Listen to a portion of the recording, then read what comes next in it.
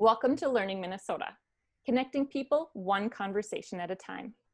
Today's guests are Diana Lawrey, a licensed elementary teacher in Minnesota. Much of Diana's educational career has focused on culturally responsive teaching and professional development to increase cultural competence in teachers and administrators. And Kevin Skwira-Brown. Kevin is a founding partner with Cultural Fluency Associates, LLP. For the past 12 years, he's developed, presented, and facilitated diversity, inclusion, and cultural development work with individuals and organizations striving to live in line with their values and missions by becoming more culturally fluent and inclusive. Our topic today is cultural competency. Diana and Kevin, you know what? Let's talk. But before we do, if you'd be so kind as to share a little bit about your story and maybe how you came to be able to work together. Thanks, Stephanie. So I came to the world of education as an adult. It was a second career for me. And pretty early in my education to be a teacher, I realized that there were some serious gaps noticed through my own experience as a student when I was growing up and what I was learning in teacher education programs. So right away that became an interest for me as to how can I as a teacher help fill these gaps and connect with some students in a way that I didn't feel that I was connected with as a student. And through that process, I met Kevin. He was one of my teachers in one of my college courses, and we just really connected and had similar ideas and thoughts and philosophies on things. So I think we've worked really well together. And Kevin. And for me, this work really comes from, it really started for me, I think, back in my college days, and it was around justice. I've been involved in justice work for a very long time, anti-racism work, anti-classism work, anti-sexism work, homophobic, working around homophobia, and had been doing that work for a very long time. And at one point, I was living where I am now, which is in Duluth, and a colleague of mine, a woman of color, said, "Hey, Kevin, there's this program. It's about anti-racism. I think it'd be good for you." And I'm like, I think I'm good on that stuff. And this friend of mine, Nam, she looked at me in the eye and she said, "Kevin, I think this would be good for you." And so I went. It was a series of like 12 or 14 weekends, half day at a time. And what I learned in that process was where I fit as a white male in all of these systems of oppression. So I really came to understand how systems are developed and how all of us participate in them. And so while previously I always thought about, it was racism was something that was in other people's lives. Sexism was in other people's lives. And I understand that as a white male, racism and sexism, or more accurately, male privilege and white privilege, are parts of who I am and parts of my life. And so I found my place in this work. And ever since then, this is what I've been doing, is trying to learn for myself and then help other people understand how we fit into these systems that work for some people, but not for others. Right. Thank you. It sounds to me like the two of you really complement each other. Both sharing your stories. It sounds to me that each of you had maybe some sort of an aha or a moment, or maybe a series of small moments that really helped you to discover, like you said, where you are in these larger systems, and how everything is really interwoven and it impacts on a much greater scale. So thank you for all of the work that you are doing, and I'm excited as well to see the work that you are also preparing to bring out into the workforce, or I should say beyond education. And we can talk more about that at the end too with Cultural Fluency Associates. So really to start off with, and the majority of our viewers and listeners are coming to us right now from the world of education, and they are not only seeking to learn, but to grow and to really expand their awareness and understanding. But licensed staff are required to have training in, right now is termed cultural competency. So maybe we should start with just the basics. What is meant by the term cultural competency? Cultural competency really is being able to effectively communicate with people cross-culturally. And I think that really starts with understanding your own culture.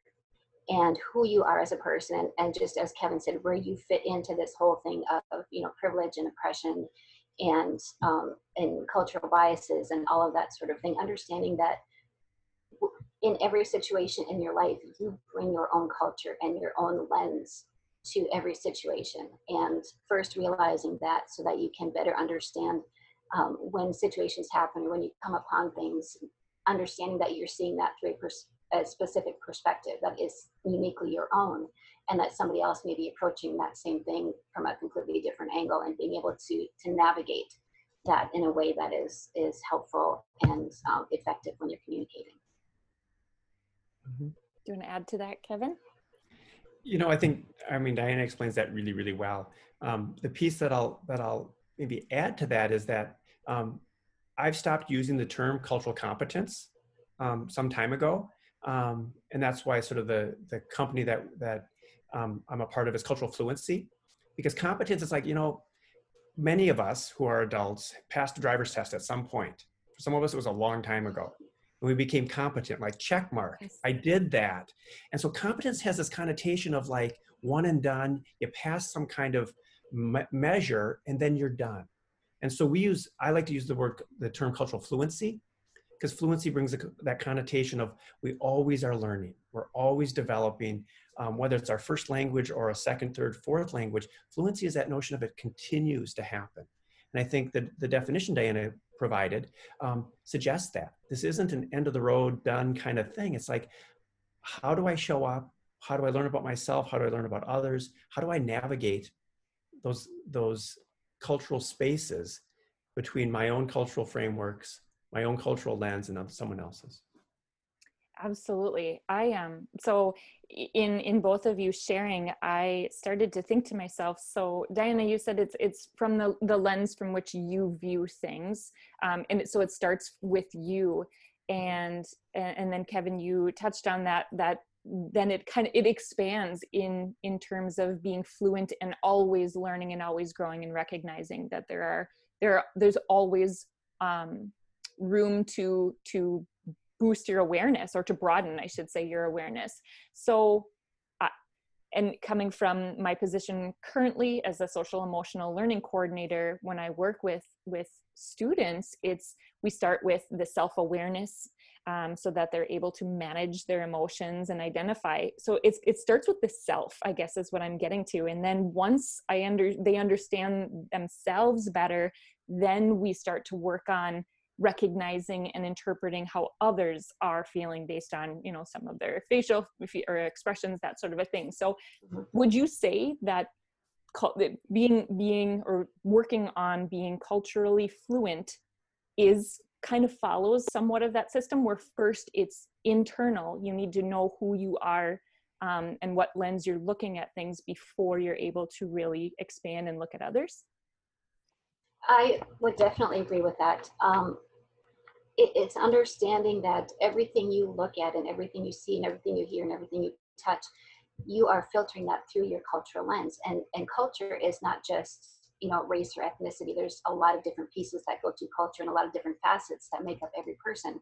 I'm a teacher, I'm a mother, I'm female, I'm Ojibwe. I have all of these different roles, and each of those contributes to how I look at the world and how I interact with the world. And by understanding that in myself, I can be more tolerant, more understanding, more accepting and learning of how other people, and more curious about how other people are seeing the world as well. Yeah. So the piece I would add to that, and I absolutely agree with all of that it is about the self, and then understanding how other people have their own cultural frameworks. The other piece that comes into this is understanding how our systems are built. It's like there's these, it's two lanes. It's the the cultural work, the cultural awareness work, cultural self-awareness, cultural other awareness. And then it's also understanding how systems of privilege and oppression have been constructed, how they continue to be perpetuated, and how we participate in. So sometimes people like to have this conversation just as I'm different and you're different, and let's talk about how we're different. But that conversation, absent the conversation about power, about how identities, how maleness is infused with power, how whiteness is infused with power, becomes a less than complete conversation. because that shows up in our schools as well. It's not just that people are different, it's that their difference is infused with degrees of power. And quite possibly caused. I mean, the lens that I'm viewing the world with has been created by some of those systems that I don't even, until now, and hopefully I continue to learn and grow, but I didn't know that they existed. And so therefore my lens that I'm viewing things with might have some cracks or some gray spots where I need to look and identify and address those. Yeah, and I'd also like to add to what Kevin said, that is a whole nother piece of it that often gets overlooked, particularly in trainings, as far as the cultural competency, as I've mentioned, and we've talked a lot about being yourself and recognizing that, but particularly when we come to school systems and recognizing, as Kevin has said, the system that our students are learning in and spending so much of their time in, these racial power structures are integrated into that system. And that is something that definitely needs to be addressed, first of all, recognized, and then dismantled at some point. But recognizing that they're there and that's what our students are learning in every single day is important. Thank you for bringing that up. Yeah. Mm-hmm. Thank you. I don't know if you see my face, but just how powerful it is to say, recognize, identify, and dismantle. And it sounds crazy when you're talking about education, because that's such a huge, there are many systems within the system of education, and gosh, it's hard to unlearn, if that makes sense. You go so long through the traditional system when you are growing up, and then as an educator, I try my best not to follow a lot of how I was taught and what I experienced, but there's still hidden pieces in there that I know I am probably doing a disservice. So how do you do that and take that all down?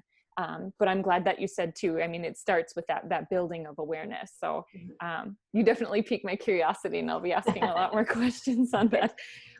So we kind of talked about, what does it mean, or how does a person become more culturally competent? And, we talked about really it's about recognizing and looking not only at yourself through your lens, starting to broaden that into the learning about others, but then understanding that there are systems in place that are, maybe for lack of better terms, doing damage as well, or maybe restricting people from being able to really expand and grow. So what would you say though might be a good first step? And I'm thinking right now, all of the schools that I have had the privilege to work in have had some sort of a PLC, professional learning community, a weekly thing, or a book study. And there have been many, many books that we've read, and many, many, like we sit down, we talk about a chapter, we talk about the ahas. But when we're thinking education and we're thinking we need to get a move on this, the sooner that we can start to make the change, these students then will begin to grow much more exponentially in terms of recognizing that what they have is of incredible value to this world. So what are some things that an educator would do to become more culturally competent? As a classroom teacher, there's some things I think you can do pretty quickly, pretty easily. The first thing, and a lot of teachers do this already, and it's not necessarily, maybe not necessarily thought of as being culturally competent, but show and tell. Letting your students come to school as who they are and share what they are and the things that they value, and respecting that, and teaching as a classroom culture. It's okay if so-and-so brings in this and it's different and you don't know what it is. It's a chance to learn about each other, and encouraging that sort of classroom community and that culture of acceptance of no matter who you are. A lot of teachers do things like that already. So that's really important, to let your students come to school as who they are. Quite often, especially in my experience as a student of color, when you walk in the door, you leave your color behind. You leave your ethnicity behind because you want to fit in. And creating a classroom where students feel that they can be who they are. They can be poor, they can be Black, they can be white, they can be whoever or whatever, they can be Jewish. And it's okay. They don't have to shed that when they walk in the door. They're accepted and respected for who they are. So that's one thing I think teachers can do really easily. The other thing is looking at curriculum, and this is a much broader area, but looking at curriculum that's assigned by the district, looking for gaps. Who is not represented? Who do we not see in this literature? Who do we not see when we're talking about math and science? Are we including women? Are we including people of color, of different religions? So that students from those non-dominant society cultures and communities can be reflected and learn about themselves. So often when I was in school, it didn't really feel relevant to me because I was learning about them and I never got to learn about me. I was never in the curriculum except as an historical, as an Ojibwe person in northern Minnesota, this is where the Indians used to live. And unfortunately, that is still the message that we're getting today. So whoever the students are, being inclusive that way, so the students feel that I am a part of this curriculum, I'm relevant in this classroom and in this culture. I could go on and on about that. I love it. I love it. Kevin, I know you have not an idea, but I guess I'm going to let you talk about it. You had mentioned that it's being able to go through this program or system of seeing. Yeah. So I really appreciate Diana's grounding in terms of how does it happen on the ground? Like, how do you do it in the classroom? I'm going to answer the question at a different level, sort of like there's ground level and, so it's not they're inconsistent. They're just answering it from at a different level. So the framework that I've come to understand and really appreciate and see as really, really, really relevant is the intercultural development continuum, the model, intercultural development model. Mitch Hammer and Milton Bennett built it, and fundamentally it's research based. So they did research. They were studying students who went overseas from the United States, study abroad kind of programs, and how some students had powerful experiences and transformational experiences, and some people didn't, and they had varying experiences, and they studied all of that, and they developed this model. It's now been validated across culturally, many, many places, but fundamentally the model is that we all have an orientation, an approach for engaging around cultural similarity and difference. So, and they've identified five different orientations.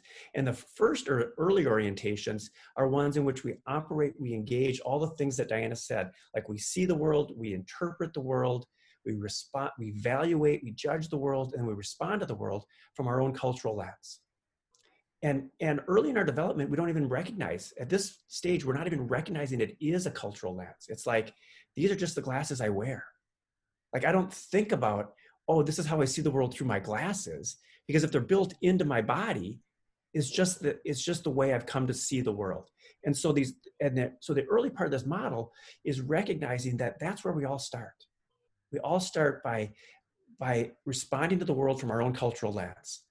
And so, Steph, you said earlier, like, we can't just rely on, well, that's how I learned. Like, school was like that for me, particularly when our students don't all look like us, don't all have our lived experience. Because it's like, doing school like it was for me when I was a kid might work for kids who are like me today, right? Yeah. But that's not the whole classroom. And that's the problem with the model of, it worked for me, it should work for everybody. And it comes out of that monocultural or mindset. Like, the world is as I see it, and therefore if I think a certain thing, then other people do too. If I value this, if I believe this, if this is my experience, it's other people's. And it's not a conscious thing that we do, but we operate out of that. And so if we get past that, and frankly, a lot of people, of course, and there's a measure, an inventory that anybody, well, you have to connect with someone who's a certified provider of it. But it's available. So individuals, teachers could do an IDI, intercultural development inventory, and they could get some input from a trained facilitator to understand those results and see where do they show up on this continuum. What degree are they showing up based on their answers from a monocultural mindset? One of the place that most folks land in this model is in the third stage. And the third stage is one in which we sort of have this notion of equality is sameness. Like, what we should do, what everyone should have a rule for, the same rule for everybody. The golden rule, do unto others as you would have them do unto you. Again, monocultural. It's like, I should treat both of you like I want to be treated. Like, what's the assumption there about our sameness, right? And so most of us, according to this test, operate out of this middle zone in which we minimize difference. So we don't do what Diana says, which is like, bring in your uniqueness. We go, no. We have some rules here. We're all gonna line up the same. We're all gonna communicate the same. We're all gonna do this the same. So if someone's louder, if someone's this, we don't have room for that in this everyone's the same model.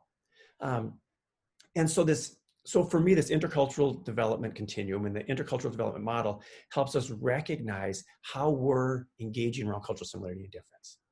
If we get past that, it's minimization is the name of that, the formal name of that, because we're minimizing difference.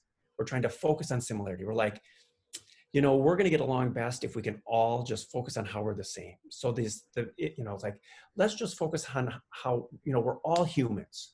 Let's not talk about race. Let's just say we're all, I just actually saw a billboard. I was out getting supplies to make masks for the community. And I saw a billboard that said, the only race is human. There is no race other than the humankind. I'm like, that's minimization. That's like saying, let's pretend like race doesn't have an impact in our social world. Let's just focus on the fact we're all human. Well, we are all human, but our experiences in the world aren't all the same. So this model helps us understand how we're engaging around similarity and difference. If we get past that, and frankly, a large number of us haven't gotten past it yet, this place of minimization, then we get to where we recognize the importance of noticing difference. So we have to get there by understanding our own cultural framework. So the work is about understanding my own cultural lens. How was I raised? How have I come to see the world? How do I respond to the world? And then I'm in a place where I can start to see how other people do it without having a judgment, mine is better than theirs, right? So that's where we get to a cultural appreciation that's genuine, and a recognition that all of our cultural frameworks come from some place. And at first look, we need to be able to recognize they all have value. Now, it doesn't mean I have to be a complete relativist. There can be things about mine or other cultural frameworks that I go, I'm not crazy about that value or that behavior or that something within that culture. So it doesn't require cultural relativism, but it requires an appreciation that all of our cultures, in ways that we're different, have value within those cultures. So, and that's one of those I could go on and on about. So I would say so what can people do? How do people become culturally fluent? They come to understand their own cultural lens. They come to understand their own cultural lens. They do the development so that their response, their automatic response, can be not seeing it from how would I feel in that position, to being able to say, be curious, how is this person responding and why are they responding? And then how do I, the third part, and the real task, the challenge then, is how do I bridge between my cultural framework and their cultural framework? How do I create that bridging so that my kids in the classroom, some of whom are quiet and some of whom are loud, some of them there's and some are that, how can I recognize that they are that way for a reason? And that might be part of their cultural learning, that's what they bring to the classroom. And how do I create spaces so that they get to be them? And it's not an or, it's an and we're still doing the work of the academic work as well, right? Because that has to happen as well, of the learning. But it starts with that cultural self-awareness, and moves from there. I want to Thank just add a little story. What Kevin just said really reminded me of something that happened in my own life with my son. We went to his conferences when he was in middle school. And several of his teachers said, "Oh, he's a great student, but he's really quiet, and I know he knows the answer, but he never, never raises his hand. He never participates, and kind of dinging him on it." And so I explained to one of the teachers, that's how he was raised. Um, he's a smart kid. He's bright. He probably knows the answer to most of the questions that you're going to ask. But he was taught to not be boastful, to be humble, to not take up a lot of space in a classroom. He's not the only person in there. That person's important. That person's important. That person's important. It's not all about him. But in the system that school is, it's rather competitive. And it is, what do you know, and you're rewarded for, from my cultural lens, showing off. But but it's not, so that was a cultural difference between what the teachers were expecting, what the system was built for, and what my son was displaying. So that story sparked an experience that I had when I taught third grade, and I had a student who was Hispanic, Julian, who came in. He started school in my building so this was his first year in being with us, and so he was in our class. But I noticed that not only was he quiet, but he would never look me in the eyes. Mm-hmm. And what I grew to learn, and I was so curious, rather than saying you need to speak up or you need to participate more. I started to ask questions, especially with our cultural liaison, and say, what might this be? And and she described that was part of their culture, is not to look the adults in the eyes. And it made me somewhat frustrated that some of our grading was on speaking and listening, and part of the rubric of a speaking grade is looking at everyone and enunciating and the volume of your voice. And I just felt crushed, thinking, okay, so he's set up for failure in this, if that's what I have to, assess his ability to be able to do. And so that was one of my learning moments where I knew I had to do something different, and and not ask him to do something or be something that he wasn't he wasn't raised or set out to be, is that loud. And I like that you said too that the showing off. I also have done a lot of reading on introverts and extroverts, and the power of introverts in being quiet and thinking, but the world is very much based on those who are more outgoing and more social and more kind of that buoyant, have that. So that when you described that as well, that touched a little nerve, because I totally see that with some of the students that I've had the pleasure of being able to serve. Yeah. Okay. So, gosh, you both shared. Oh, go ahead. Yeah. Before you jump in, yeah. I think your story illustrates that this work is both interpersonal, but it's a systemic piece. Yes. That the classroom, the educational system, the grading rubrics are built around cultural frameworks. Like there's a cultural value in terms of looking people in the eye, being assertive, speaking up, right? It's like you're supposed to boast. Like, you want to get a job in this country, you better be able to sell yourself. And those are cultural values. And not everyone shares those cultural values. And so people who were raised, whose being is contrary to, I'm going to go out and tell you what a great person I am, are in a disadvantage in those systems. And so your story illustrates how we need to be focused not just on the one-on-one interpersonal, but the systems that we're building, the classrooms, the norms, the expectations in the classrooms, and then of course beyond just my own classroom, the school, et cetera. So I wanted to take the opportunity to highlight the other last piece, is that your curiosity is the intercultural skill of an intercultural mindset instead of a monocultural mindset. Because the reaction was not judgment from my view, but curiosity. And that's the key. If we can foster curiosity and difference, we're moving ourselves beyond minimization into the acceptance range. So it's that curiosity. So, right. Thank you. So I have a couple of questions from both of you. So Diana, when you talked about your experience, or talking about in a school where, you know, you walk through the doors and you leave your color there, and you go in. So what are your thoughts on, I know a lot of schools have embedded in their curriculum like holiday things, or how does that look when you have something that you as a teacher are expected to teach, but you know that it's just one piece of one culture, of one history point? You know what I'm saying?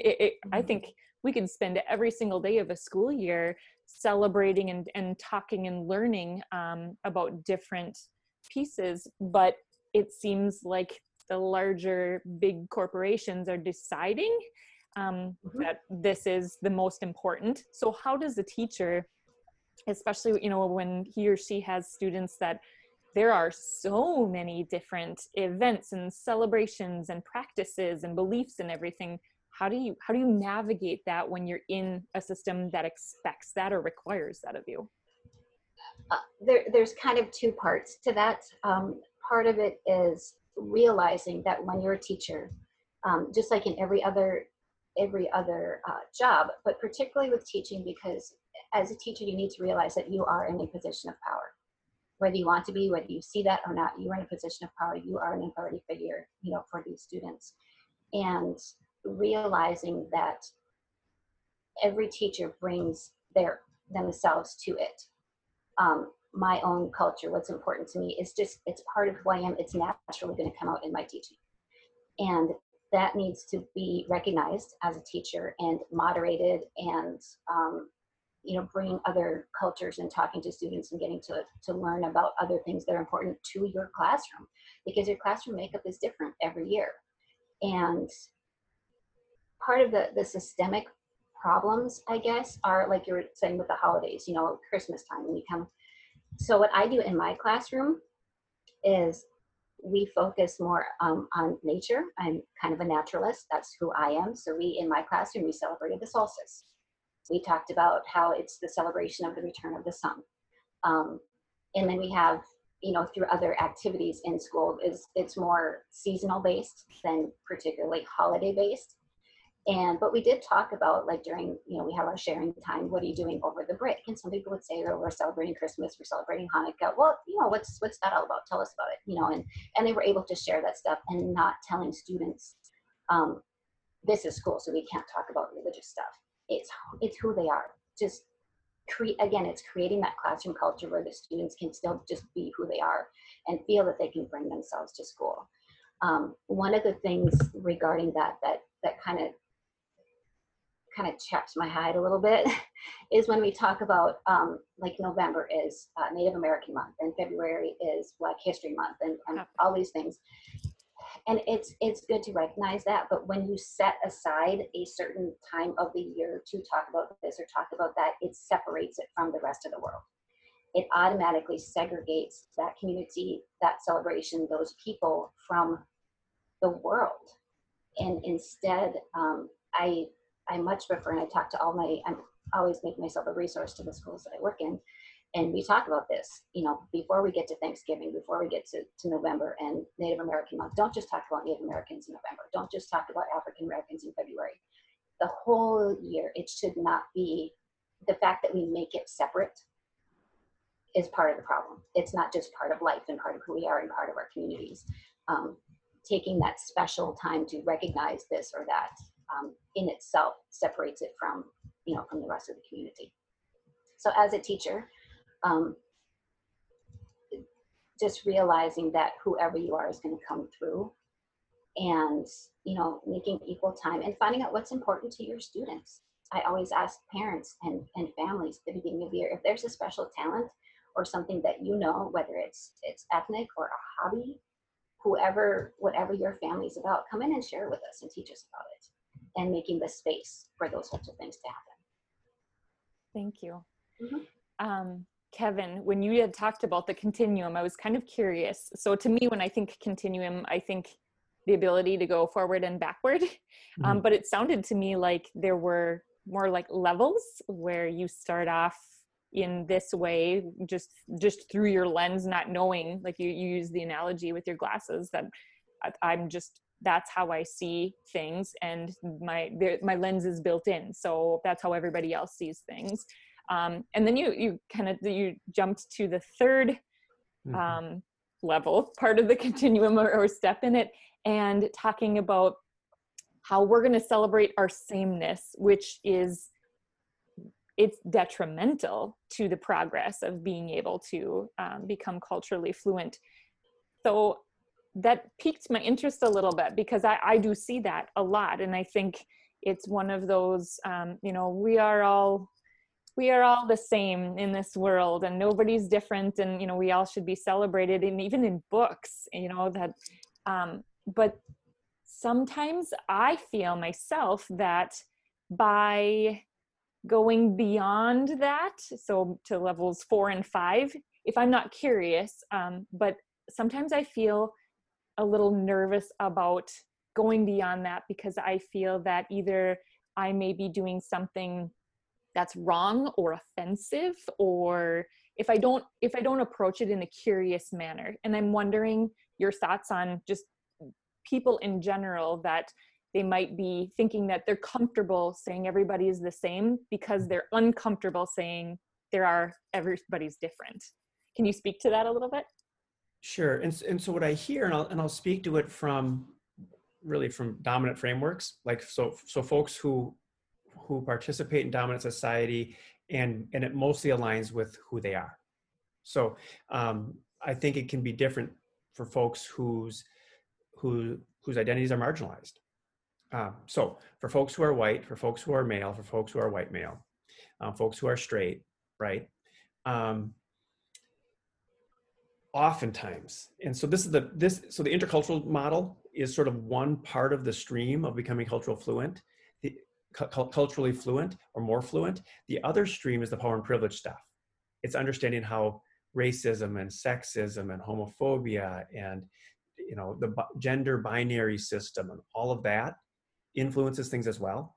And what I often find when we're having that conversation, we're like, well, I don't want to talk. I don't ask people about those things because I'm afraid I'm going to make a mistake, right? Mm-hmm. So I think one of the biggest fears that most men have is being called sexist. And I think one of the biggest fears most white folks have is being called racist, right?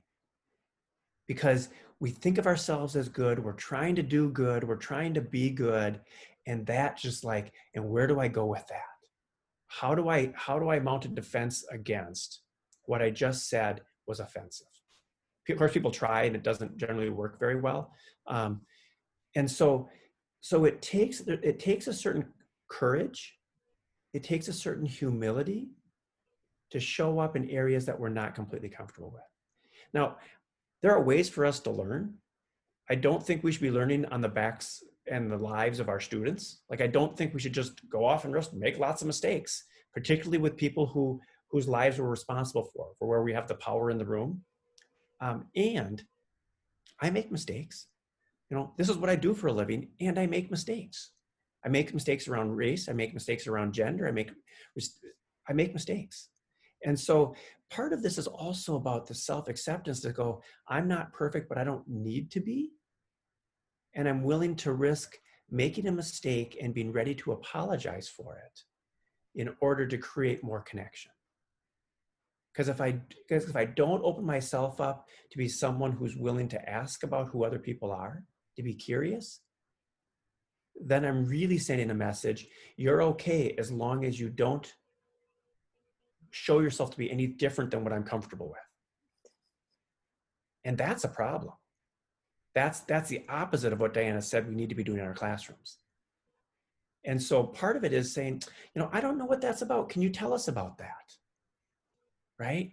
Not, oh, I have 2 Black kids in the classroom, and so they're going to be the guest speakers in February. Like, it's not about making our kids become the teachers, right? That's a problem too. Yeah. But it's about but it's about being willing to make mistakes. So I that's what I'm hearing in your question is this piece about we need to have the humility, and we're going to make mistakes, folks. Like, that's human. That is human. And if we have enough humility, self-acceptance, and courage, then we can thank the person for helping us learn something, apologize for making the mistake, and then do our very best not to make that mistake again. Thank you. That's exactly what I was asking. And as you were talking, it also reminds me, teachers need to have some professional development on mental health, and speakers as well for mental health. It's one of those topics where, you know, it just maybe gets people a little bit tense talking about it. And it sounds to me like the same thing with being culturally fluent, or being more culturally fluent, is talking about an uncomfortable subject or topic, or knowing that there is a chance that you might offend unintentionally, but being okay with being vulnerable and going into it in more of taking on a curiosity approach, and then being able to apologize once you know better, you know, and then you do better afterwards. So thank you for that. So I know I didn't say this at the beginning of the video, and I wanted to make sure that I addressed it. The culturally competence training, or the requirements put out by PELSB, our conversation right now is but a tiny, tiny sliver of what is to be to be learned and delved into and really grappled with and gone through. So I wanted to make sure that this by no means satisfies the cultural competency full requirements, and that any of the viewers and or listeners might be able to reach out to you, Diana and Kevin, to be able to work with you on setting up deeper, further training and that sort of a thing. Is that correct? Yes, go ahead, Kevin. Yeah, it sure is. That training is generally by PELSB considered to probably take 8 hours, maybe a little bit less, but really it's sort of an 8-hour training.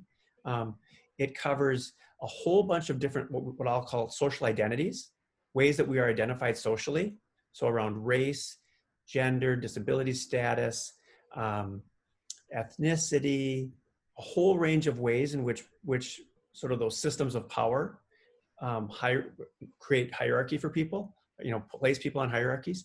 It involves a lot of understanding one's own frame, one's cultural lens, as Diana has framed it, and systems, and how do we then change things that are within our power. And I recognize teachers don't get ultimate, you know, complete control over what happens, what they teach, how they, you know, so let's recognize they're working within systems.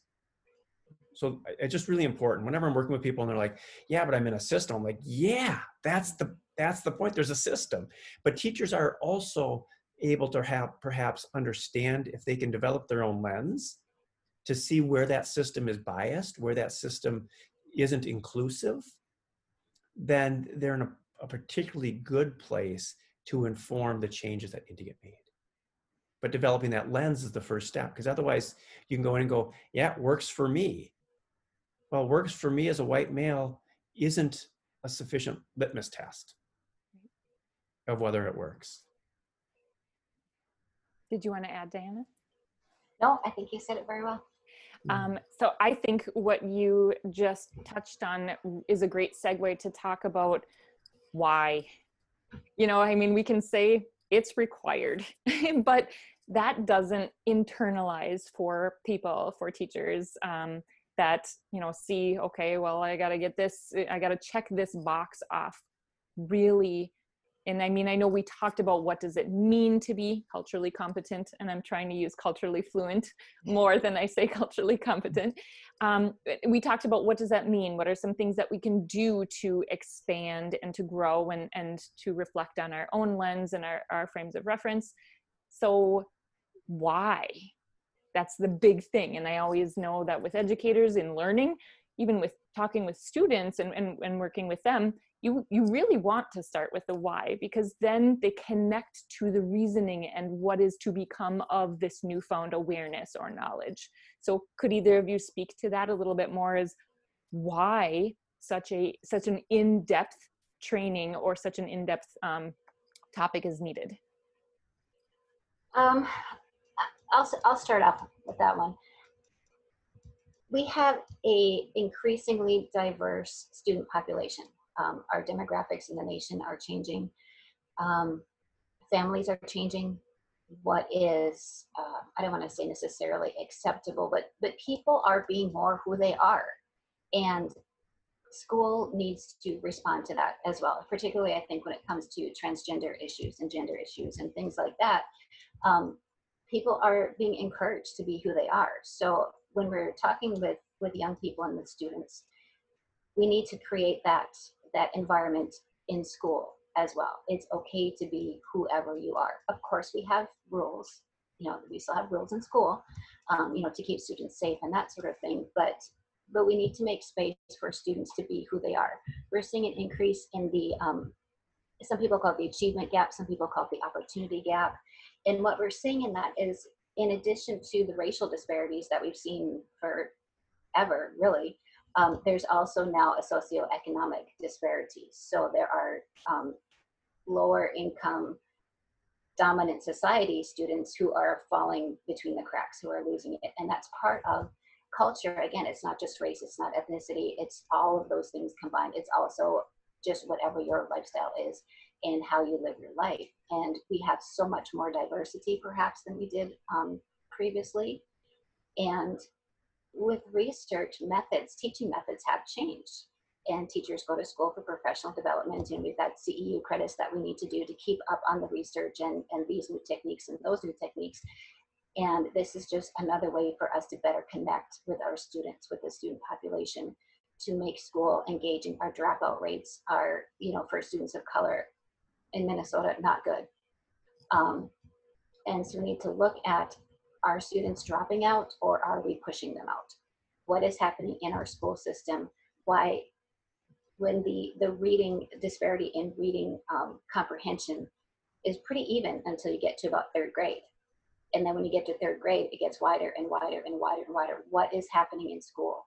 And how can teachers and how we relate to our students and how our systems are built help that?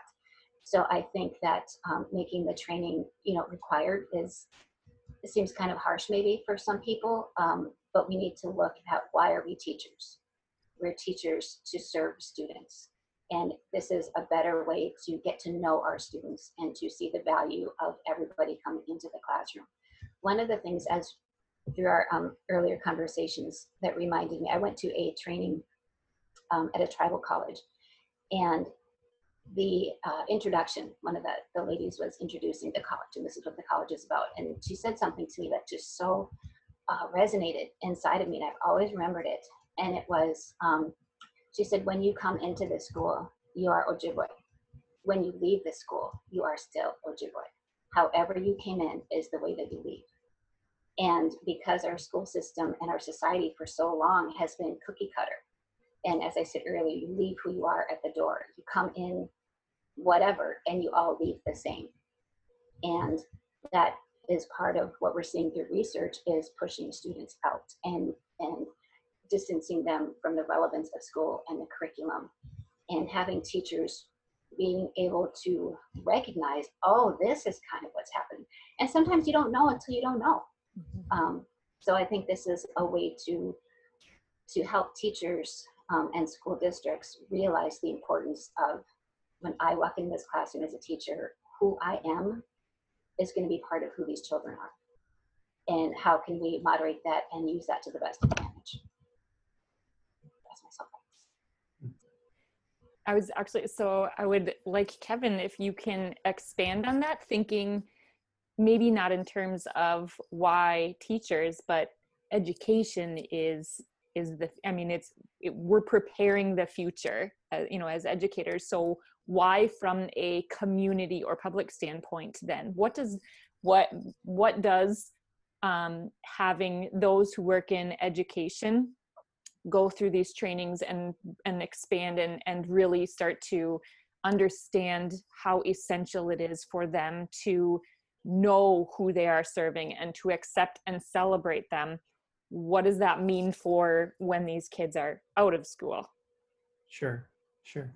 So one of the things one of the skills we want to develop in children, in adults as well, but because we're thinking about students at this point, is the ability to operate in multicultural settings. So I do a lot of, I've been a college professor for about 20 years, and at the collegiate level, we're having the same conversations as we're having at the K-12 level in terms of how do we reach students and what students are we reaching well already, and how do we reach students that we aren't reaching well. And when we bring diversity or equity or inclusion efforts into schools, sometimes people think it's about those kids, like those kids who are different, sort of the marginalized communities. And what we're failing to recognize is that our diverse world, an increasingly connected and increasingly diverse world, is going to require increasingly that all of us have the skills to navigate around cultural similarity and difference, particularly cultural difference. And so by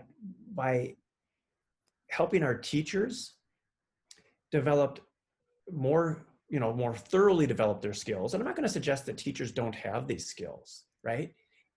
I'm going to suggest that all of us can learn. And if the data is to be believed, and I believe it, the vast majority of us are still operating out of a one size fits all kind of model.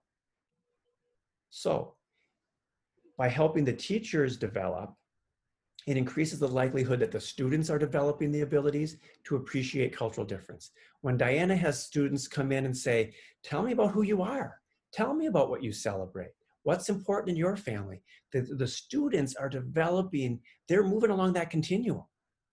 They're building the capacity to see cultural difference and not judge it as good, bad, which is part of the early part that we didn't get around to doing in detail.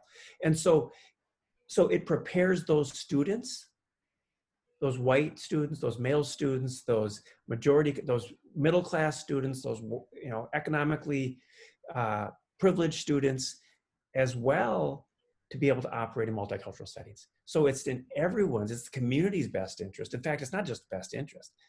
Our community won't survive if we only educate 40 to 60 to 70% of our population. Like, what's that going to mean for your community if 60%, 70% of your kids graduate from high school, but 30% don't have can't operate at the 12th grade level as adults? What's that going to mean for your community?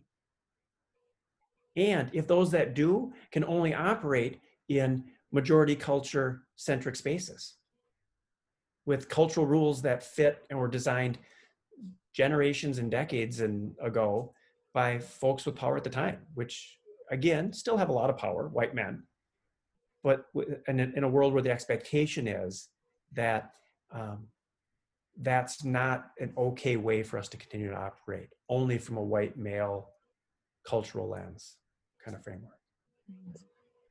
Thank you. So we've been talking about educators specifically, individuals who have students, in a classroom or who serve. And I am wondering, maybe just so this will be one of our final questions, is more of the building, the administration, the system piece. What is something that should be done right now by those who are serving teachers or supporting teachers to help start to get this going? I know that one of the pieces that we wanted to talk about is, how does the school assess if they, where they are on this continuum? Because it sounds to me like it's individual, it's going to be based, but I'm sure we'll be able to see some commonalities across the board. So from a higher standpoint of somebody who serves teachers, who serve the students, what's something that people who are in right now roles with power should do to get that going? I think the most powerful thing that an administrator or a district can do is model the behavior, model the ideals. I'm going to tell another quick little story. I worked at a high school, and there was a student-led group that on their own decided to do an internal campus climate, cultural climate kind of a thing. So they wrote the survey. They got actually nearly 50% response, which was fantastic. They took all of that information, they put it into all these charts and graphs, and they did a presentation for staff and administrators. Did all of this on their own idea. They had a teacher advisor, but they did all the work. They thought it up, they came up with the questions, they did the whole thing. This is a school of about 1,200 students.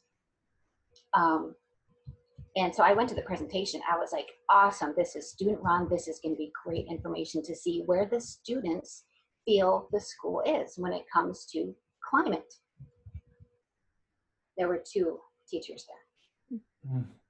They gave the presentation twice, once like during a lunch period, once right after school. Me and the other person that showed up was not even a teacher. He was a paraprofessional that worked with a lot of students. And so I had a great conversation with the students who did all of this work, and they did their presentation for me, and we talked about a lot of the stuff that they came up with and that the survey showed. And I thought, how disappointing for the students and disappointing for me as a teacher to see that nobody else is really interested in what the climate of the school is and how these kids are doing. So I think one of the most important things that administrators and districts can do is model that and prove, yeah, this is important, and these are ways that we can do it. And attending, trainings like this, like the required training that Pelsby is requiring now, is one way to get there, because there are so many blind spots, so many things that because of our systems, we think, well, this is normal and everybody does it, and this isn't offensive because everybody does it. So many blind spots in the way that our calendars are made, and the attendance policies, and the way that counselors counsel high school students as far as, what career they might go into or what classes they might take. So much of that is run by internal bias and systemic oppression, that those systems need to change in order for it to kind of trickle down. So you got to kind of work it from both angles. Mm-hmm. I think, the administration down when it comes to policies and enforcing policies, and teachers and students bringing it up from the bottom. Yeah. Kevin, did you want to add anything at all? Yeah. So where I would have administrators start is understanding their own cultural lens. Like that's everyone's work.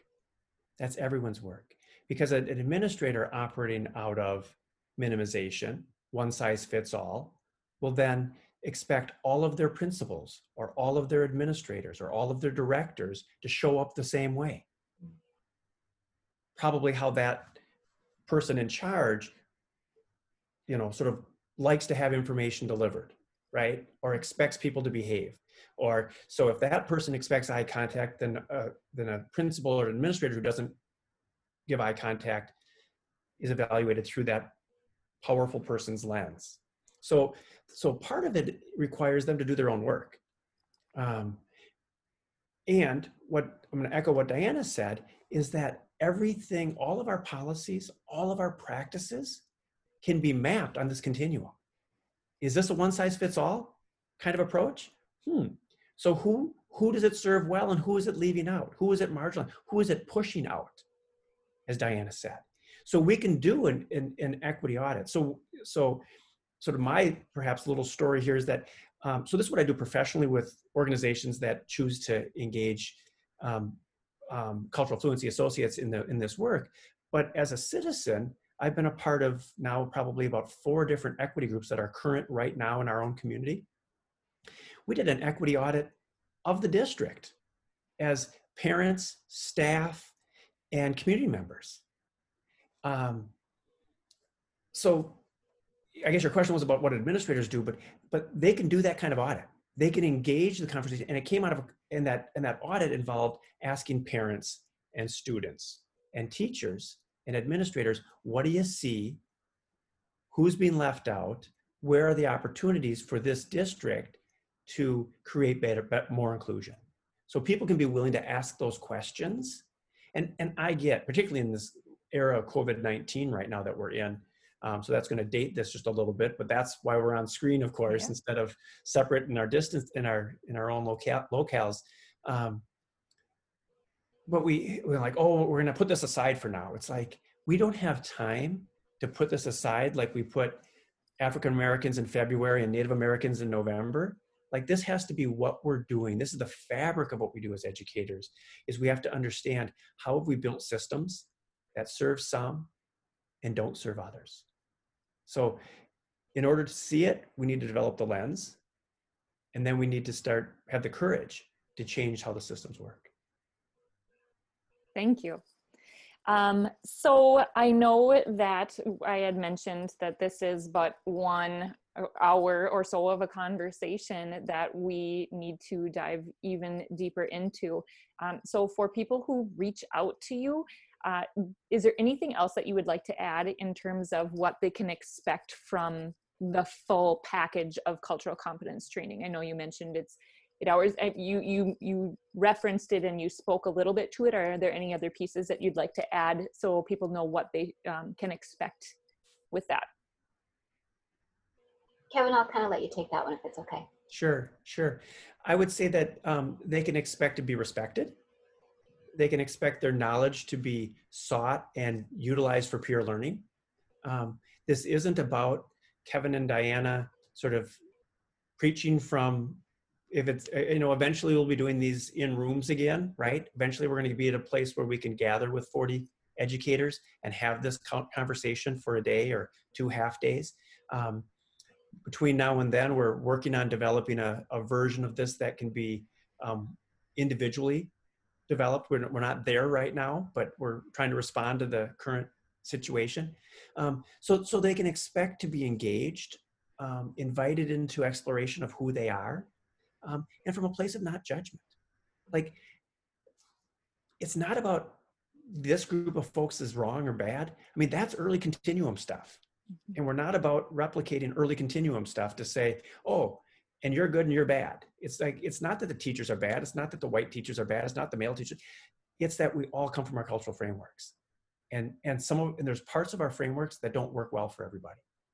So they can expect to be invited in, to be respected, to be able to get at the roots of what I believe teachers go into teaching. So I have my mother. Actually, I have 2 moms. They're both teachers. I have family members that are in the school systems that are teachers. Every teacher I know, and the teachers my children have had, every teacher I know gets into teaching because they care about kids. This is about helping them do that better, helping them reach the students they have and the variety of students they have to do that better. So this isn't about someone, it may feel like Big Brother telling you got to do this. I think about this as what a gift that someone said, we are going to carve out the time to say, this is important to do. Let's get grounded in what it takes to meet our students where they are, to really, really serve our students well. I'm going to plug in for you too. I know we had a pre-meeting before this recorded conversation, and I wanted to thank both of you so much for making me feel welcome and able to ask questions that I might have thought would be considered offensive, or maybe I should know better already, or, know the answer. So you have done a marvelous job just with this curious learner in allowing me to be vulnerable and ask questions and to learn. So I have no doubt that further training is going to be just completely mind-blowing with you if people go in understanding that they are respected, they are valued, and what they have to bring to the table is going to be, it's going to become part of the training, itself too. So thank you again, both of you, for allowing me to feel comfortable in having this conversation with you and asking some questions. So if now we're nearing the end, if we or people who are viewing and or listening to this conversation right now would like to get a hold of you, we'll start with Diana. What might be the best way that they can reach out to you? I do have email, diana.lawrey@gmail.com. And other than that, I've been working closely with Kevin, and I kind of let him handle that piece of it for the most part. And Kevin, how about you? Your contact? Sure. So my email is kevin@culturalfluencyassociates, all one word, .com. And the website, which again, similar, culturalfluencyassociates.com. There's a website there. There's a page on that says K-12 Cultural Competency. It's up in the upper banner. There's a page just for that. And it has Diana's and I, both of our bios. It has a link to email me. Because Diana's a full-time teacher as well as doing this, it works better for me to manage the communications and to do all those kinds of, those tasks fall to me. And so that's why we have people go through the Cultural Fluency Associates website and or my email. Okay. And also there is the resource sheet that we will make sure that has that information. So for those of you who are viewing and or listening, the resource sheet button will have Diana and Kevin's contact information for you as well, if you are not able to write any of that down right now.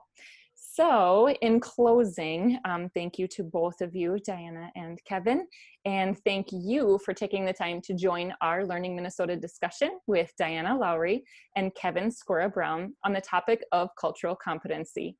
Don't forget to visit our site, www.learningminnesota.com, for additional resources on this particular topic and more videos in our resource library.